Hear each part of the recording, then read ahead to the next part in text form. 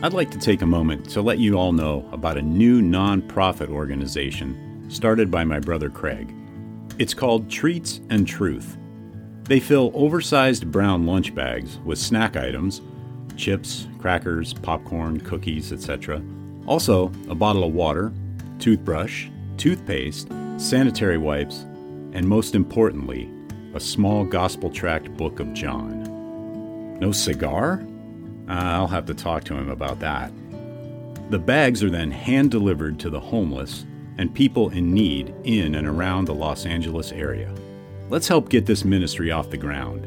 They're a 501c3 tax-exempt organization, so any and all donations are tax-deductible and greatly appreciated. Visit their website at treatsandtruth.org. Check out the show notes for the link. Also, please follow them on Facebook and Instagram.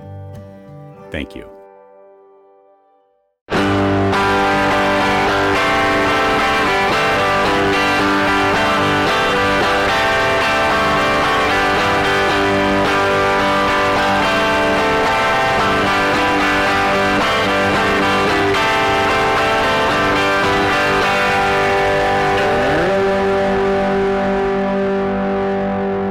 Welcome to episode 121 of the Burning Bush podcast, where we share the message of the Bible while enjoying a good cigar. Hope you're doing well, and I'm glad you've joined me. Today we're reading the New Testament book of Matthew, chapter 22, with commentary from the notes in the Charles Spurgeon Study Bible, and I'm smoking the My Father La Antiguedad in the Toro 5 5/8 by 55 Vitola. And they do not have this cigar listed on their website. So let's go on over to Cigars International and see what they have to say. Allow me to introduce La Antiguedad, the second box-pressed line from Pepin Garcia and My Father Cigars. Meaning the antiquity, La Antiguedad joins Flor de las Antillas as a representation of the Garcia family's Cuban heritage. Once a Cuban brand, La Antiguedad utilizes the original box artwork and employs a traditional blend of Cuban seed tobaccos to create yet another masterpiece from the hands of Pepin Garcia. An expertly blended selection of unique tobaccos were used to create La Antiguedad. A slightly reddish-hued Ecuadorian Habano Rosado Oscuro wrapper blankets a double Nicaraguan binder, one Criollo, the other Corojo. Inside, a collection of Nicaraguan tobaccos from 3 prominent growing regions. Aged a minimum of 3.5 years, these tobaccos produce a very complex, yet smooth to medium full-bodied profile and yields notes of cocoa, coffee, leather, and a touch of pepper. My Father La Antiguedad received a well-deserved 91 rating, noting, "This box-pressed cigar is a strong and hearty smoke, full of baker's chocolate, roasted coffee beans, and earth, but balanced by floral sweetness." And the profile is medium to full. Wrapper is Ecuadorian Habano. Binder is Corojo and Criollo, and filler is Nicaraguan. And the Vitolas are Robusto 5.2 by 52, Corona Grande 6.4 by 47, Toro 5.6 by 55, Super Toro 7 by 56, and the Toro Gordo a 6 by 60. That is the My Father La Antiguedad.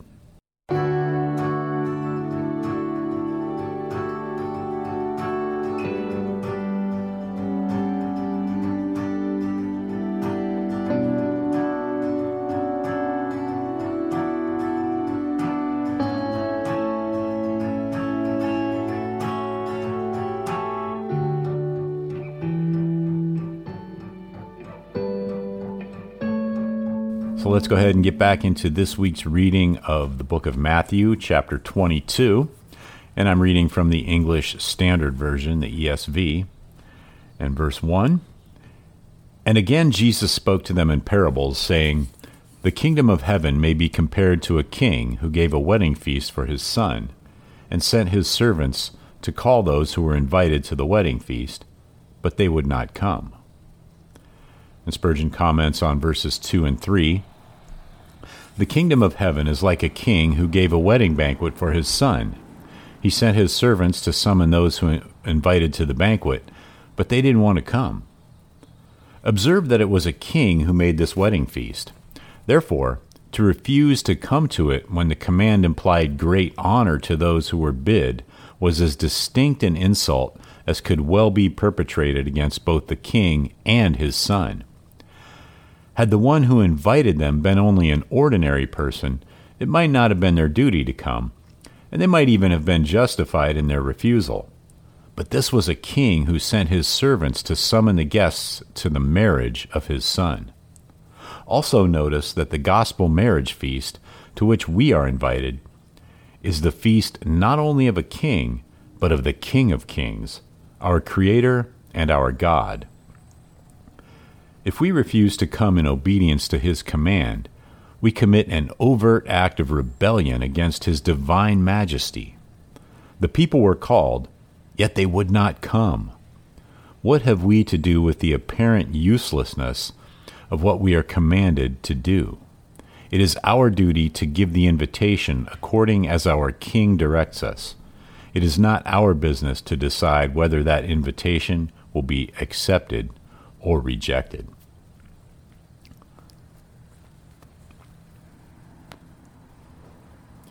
And back to Matthew verse 4.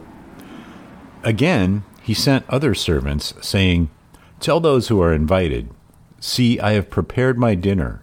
My oxen and my fat calves have been slaughtered, and everything is ready. Come to the wedding feast. But they paid no attention and went off, one to his farm, another to his business, while the rest seized his servants, treated them shamefully, and killed them. The king was angry, and he sent his troops and destroyed those murderers and burned their city. Then he said to his servants, The wedding feast is ready, but those invited were not worthy. Go therefore to the main roads and invite to the wedding feast as many as you find. And those servants went out into the roads and gathered all whom they found, both bad and good, so the wedding hall was filled with guests. But when the king came in to look at the guests, he saw there a man who had no wedding garment. And he said to him, Friend, how did you get in here without a wedding garment? And he was speechless.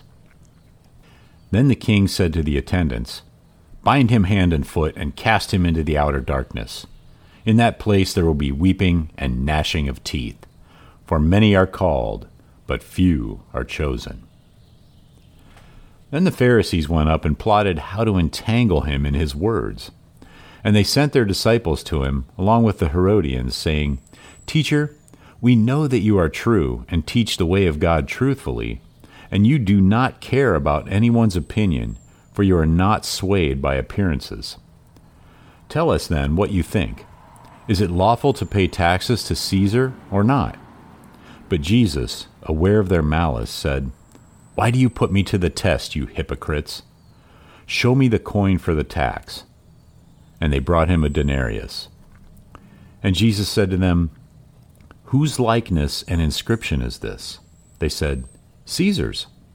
Then he said to them, Therefore render to Caesar the things that are Caesar's, and to God the things that are God's. When they heard it, they marveled, and they left him and went away.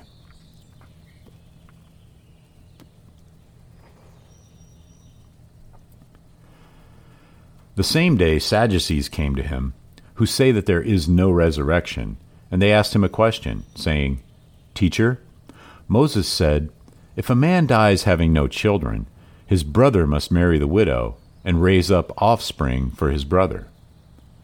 Now there were 7 brothers among us.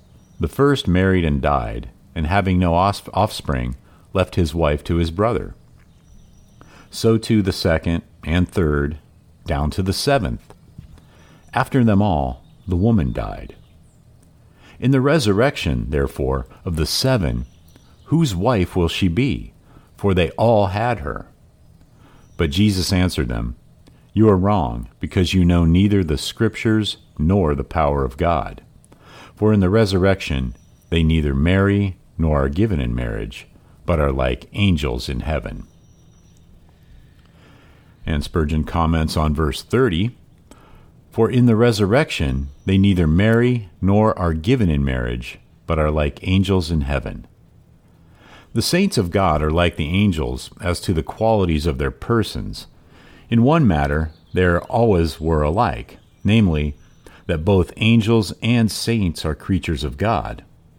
A false church has commanded its adherents to pay religious homage to angels, contrary both to the example and the express teachings of Scripture.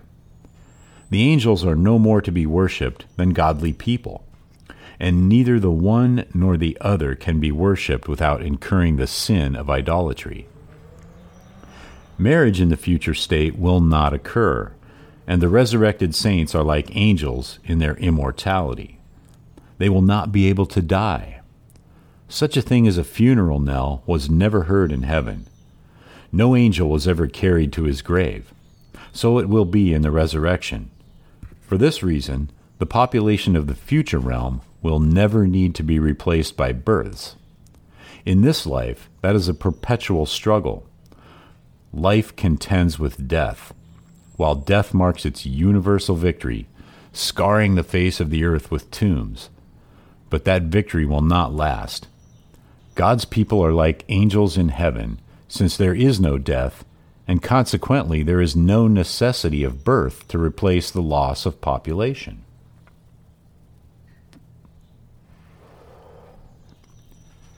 And back to Matthew, verse 31.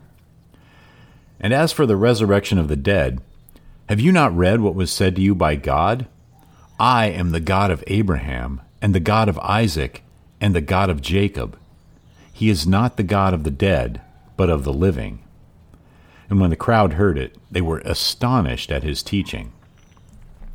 But when the Pharisees heard that he had silenced the Sadducees, they gathered together. And one of them, a lawyer, asked him a question to test him. Teacher, which is the greatest commandment in the law? And he said to him, You shall love the Lord your God with all your heart, and with all your soul, and with all your mind. This is the great and first commandment. And a second is like it. You shall love your neighbor as yourself.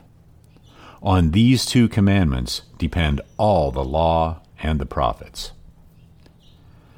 Now while the Pharisees were gathered together, Jesus asked them a question, saying, What do you think about the Christ? Whose son is he? And they said to him, The son of David. He said to them, How is it then that David, in the Spirit, calls him Lord, saying, The Lord said to my Lord, Sit at my right hand until I put your enemies under your feet. If then David calls him Lord, how is he his son? And no one was able to answer him a word, nor from that day did anyone dare to ask him any more questions. And that's the end of today's reading in the book of Matthew. Be sure to check out the show notes for links to the Charles Spurgeon Study Bible, as well as today's cigar. Also, Groundworks Ministries for daily Bible studies and devotionals. Treats and Truth Ministry, where you can get involved in helping to spread the gospel to and be a blessing to the homeless. And the Burning Bush Merchandise Store, where you can pick up some items to help spread the word about the show. And if you know anyone who needs to hear this, please let them know about the podcast and help share the message of the Bible, the hope we have in Yeshua Messiah, Jesus Christ. And if you'd like to contact me, you can email me at steve@theburningbushpodcast.com, which is linked in the show notes as well. So until next time, have a great day, have a great cigar, and God bless.